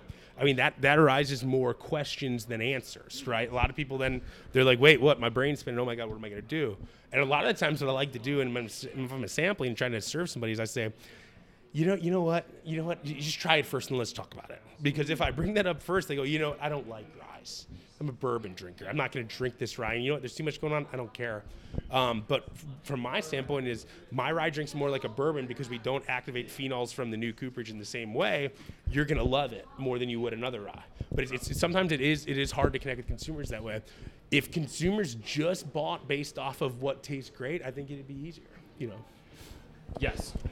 That's why I'm here, baby. I love you. So my answer when I said yes, I make it very simple for folks. I say much of the same thing. This is a double barrel aged rye or whiskey from a rye mash. Okay. Right? This is an imminently drinkable rye whiskey that's your favorite bourbon, a little toned down with some savory notes that you can drink all night at 93 proof. And at a 6-year-old rye at $40, it's a great value too. Right. And I think that translates to almost any buyer. But are we placating the different levels of this industry where you're trying to get into the retailers or the buyers or distributor? Yeah. You're trying to talk to the consumer. No, that's what I tell the consumers too. Okay. I was saying it just last night at Moreno's. They have their full slate of tastings all week long for their 46th anniversary. Yeah. I was there, and that's as simple as I made the message. It wasn't the best tasting in the world, as far as volume or whatever, but I sold 2 bottles. There you go. I gave away some Death Store gin flasks, and it was great. That's sometimes that's all the message people need to hear is this is different. You should try it, and it's a wonderful value as well. Yeah. Nick, I think there's so many conversations you and I have had recorded too. Couple non-recorded that should have been on recording for sure. It's like I don't think I've ever asked you this though. How frustrating it is to be a whiskey maker that you're doing inventive stuff. You're doing, in my opinion, great stuff, but it's not necessarily coming through to the market. Nick's the only one who's taken the microphone into his hand off the stand, That has nothing to do besides with Chris, and I think it's really brilliant. Thanks, Matt. Do you ever feel unappreciated in your own time, my beloved Nick Brady? Thanks for rephrasing that question, Matt. You're It welcome. can get frustrating for sure. I think one of the big things that was a huge adjustment for me is when we sold Rumchata, Never heard of it. we had a lot more traction before that. And specifically, like I can look in this market. I mean, we lost hundreds and hundreds of cases here in Illinois because we don't have it anymore. And you can say what you want about it, but there's, it's the juice is older now. It's better now. We were selling more of it when it was younger, and that I'll be very frank, that sucks. Right. And that's very frustrating. The thing that I always try to remind myself, I've been on a journey, the last 34 years, big time. And one of the things that I always try to remember, I'll be with you on it the next 34 years. yeah, let's go, baby. Shoot for that 68, son. One shy of the magic number. Not so straight anymore. I'm pretty straight until I get to that number 68, I'll see how them square toes teach me, you know what I'm saying? But the one thing that really gets me about the market Hard. is I get frustrated when you go in, you sell something in, they love it, but it sits on the shelf, it doesn't move. And you come back and you're like, well, it's not moving. It's like, okay, well, how do we build some support behind that? Right. And you come in, you offer solutions. You say, let's do tastings, let's do a staff educate. If it's on or off premise, there's different tools you can use, and then it moves. Right. And that's one of the things that gets frustrating to me, and it shouldn't. But when things go the way you do, but it's slow. When things don't go the way that I think they should, I don't get as frustrated because I come back to my roots and say, where I've been in the last 34 years, I'm in a much better place now. I'm in a place of privilege. I get to make whiskey and share with the world. And if the crazy thing is we started selling online this last year, and I'm selling more online than I've sold in any market. Yeah. I'm pretty sure. I mean, I wish Sean was here to clean me up on that. I wish Bo was here to clean me up on that. But we have such bad friends. So you need to know is I'm here today in lieu of Distill America in Madison. I know. So I came for know. you. Oh, I know. I came for you. That's why I gave you an extra time. I appreciate the extra time. Yeah. But Wilson's never come for me. Also, this man distilled America too for this podcast. Did you know I was wasn't gonna be going to here? go to Distill America. Yeah, he was. Come on. Yeah, he was. He was at Indulge. He would have been at He Distill looks America. frightened like a small child going down a tall water slide. What a good-looking glassed man over there. Yes. There's something about the market I was going to ask you, but I really can't. Anyway, so I don't get too frustrated with it. I think that the big thing that I want to do is I want to get out there. I want to tell the truth. Yeah. I want to make sure that people hear what I have to say. And one of the things that we did with Limousine Rye is, we bet all the time on branding with me and my dad, Right. And other people. And my dad's a very classic, standard whiskey distribution marketing Sasha, I was guy. just going to ask you, is all these classic tools of distribution, of training staffs, both in the on and off premise, is there a new way, is there an inventive way that we're missing out on? I think in training staff, it's the same old tricks really work really well. Okay. If you go back to the standard manual for distribution in alcohol is the Gallo training methods, right? And so like you go into a store, when you first walk into a store, you can go and talk to the store manager, you can introduce yourself, right? You can also walk around the entire store and look for opportunities. You can see where you're sitting at the shelf, you can see where your pricing's at. The Gallo method is superior for approaching accounts. It really is. And my mom was a Gallo rep. She was the first female Gallo rep. She had the North Chicago route in I believe it was the early 80s before I was born. She's hammered a lot of that into me. Kenny, one of our sales reps who came from Gallo, he's hammered a lot of that into me. And then my what father. What was their method? The method with Gallo is like so usually when you go into a store, right? I think in a lot of supplier situations you'd be trained. You go in, you find a point of contact, you introduce yourself, and you make yourself valuable. Yeah. The Gallo method kind of focuses a little bit differently. Is figure out in a way for me to explain it that I don't have their actual media to explain it, but the way it's kind of been taught to me is find where you have to know where you are and what's going on in the environment that you are before you can do anything. And so, like for instance, when I worked with Kenny back in Madison, he was a Deutsch guy, he's been Gallo trained.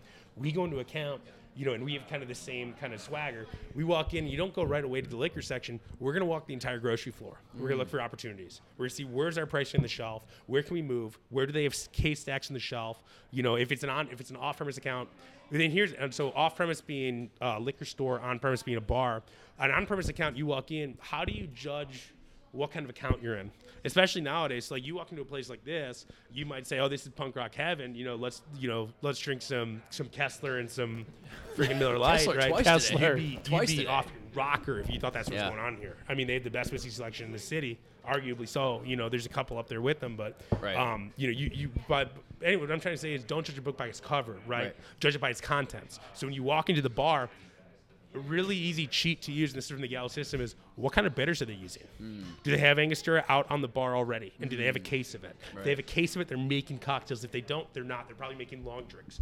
Don't show our products that need bitters if this place is only selling long drinks. Equip yourself with ammo. Yeah, so understand the environment of the place that you're walking into and engage warfare in the same way that they do. That's the basics of it, right? And so when you start looking at distribution in that sense, you don't really missed opportunities aren't as frustrating as opportunities that have arisen and have been fizzled, right? Amazing. Well, I have to do a tasting downstairs in 1 minute. Oh, awesome. No, that's all great. Are you staying for that? I'll be here for a little bit. Yeah, I have to get back to my kids, but Oh. I'll definitely be here for a little bit on that. Can I go through some of the things that I was supposed Please. to say that Yes, I didn't yes, say at all? yes. Is that okay? Clean it up, baby. Let me get Bo's text message out Get it here. in there. Get it in So there. I'm supposed to say the following. Nikki Banger have a riot at World Whiskey Day, located 20 miles east of Madison. Open for tours, guided tastings, and a gin academy where guests craft their own bottle of gin. Check out our updated website, dancinggoat.com. It comes with a fancy store locator if you want to find your products near you. Follow us on social media, Dancing Goat Distillery. I'd also like to say, Greg Metz, I'm sorry. I've never met you. I don't think you're a bad person. I think you're great. What if we could arrange a Greg Metz, Nick Moss conversation? I'll tell you the absolute truth. I was given his phone number by people at MGP, and they told me to call him but I can't do it because I haven't made it right yet. But today I've made it right, and I'm going to live by that. Well, I would love to get you two both on the microphones together in one room. I'd love that with too. me curating And you know what it. I'll do is now that I've left, I will email him because I have his email, and I will tell him I've made things right. I've apologized publicly for the things I've said to defame I think you you're okay, that were my friend. incorrect. You're, and I'm looking for some advice on how to make some wicked 100 rye. You're one of the most special people out there in this whiskey industry, for me personally, because you care so much about it. Thank you. Regardless of what ever happened with you and Greg Metz, I don't remember you saying it. Be honest, I remember we were on an Instagram live and you were saying something, but I didn't ever found it too discouraging whatsoever. So I think you'll be okay there. And I truly appreciate your friendship. Truly appreciate your knowledge as well. And when I really say, I'm being all serious when I say you're, I'll take off my red sunglasses here. I love those red sunglasses. I'm going to steal them, actually. But when I say that you are our spirit Sherpa, you are a spirit Sherpa for all the people out there at Key in the Lake. When you come on, people are so excited to see you, talk to you, listen to you, I should say, from all of that. So it's always a privilege to end World Whiskey Day with you on this interview. Chris Blantner is out there pouring some more Dancing Goat. So, Urban Bourbonist, I love him. Yeah, so we can't do that. Matt Brown, thanks for being here. Don't say anything. Can I do one more shout out? Is that okay? Yeah, please. I would rye for you. Port finished rye in this market. It's selling. It just sold out. We have the Quirky and Humble blend. I'm going to pass that around next. 21% rye bourbon from MGP. 40 barrel blend. That's coming out in a couple months here. I'd also like to shout out a couple weeks next month. And Humboldt and limited amount of the I Would Ride For You coming back to Illinois very soon. Shout out to Old Elk putting out single barrels for the people. I love it.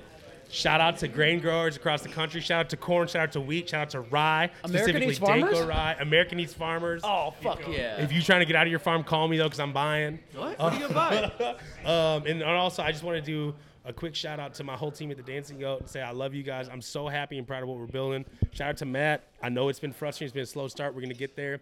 And I want to say thank you for helping us tell our story. Oh, you dude, do a wonderful anytime. thing here, and I don't you do not anything. get enough accolades. And thank you so much for having us. You're a great friend. I'm up for Distillery of the Year.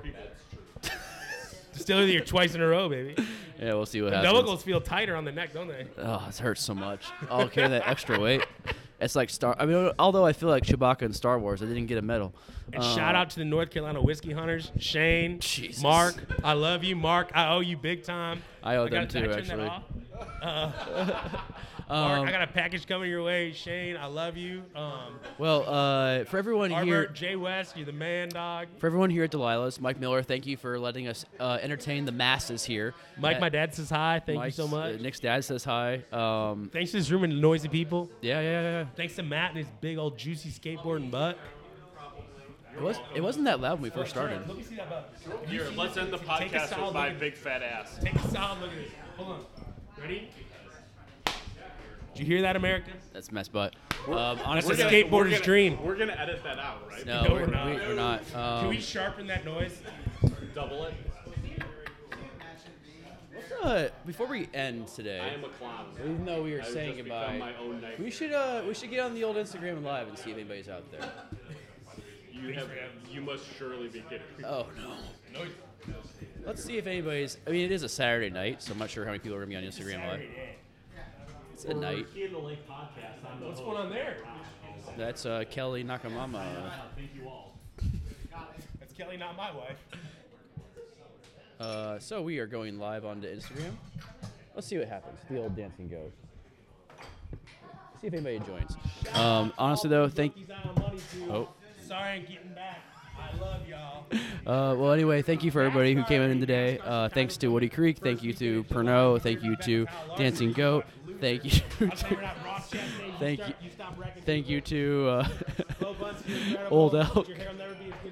Thank you to Star Ward.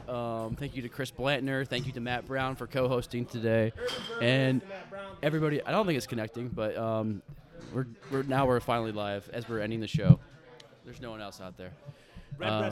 Thank you to Justin and Moore too. So everybody who came out today, appreciate it. It's not as good as Joe, the Orange Eric, West 8, but I'm still Lucas, Nick, and who am I forgetting? Mark.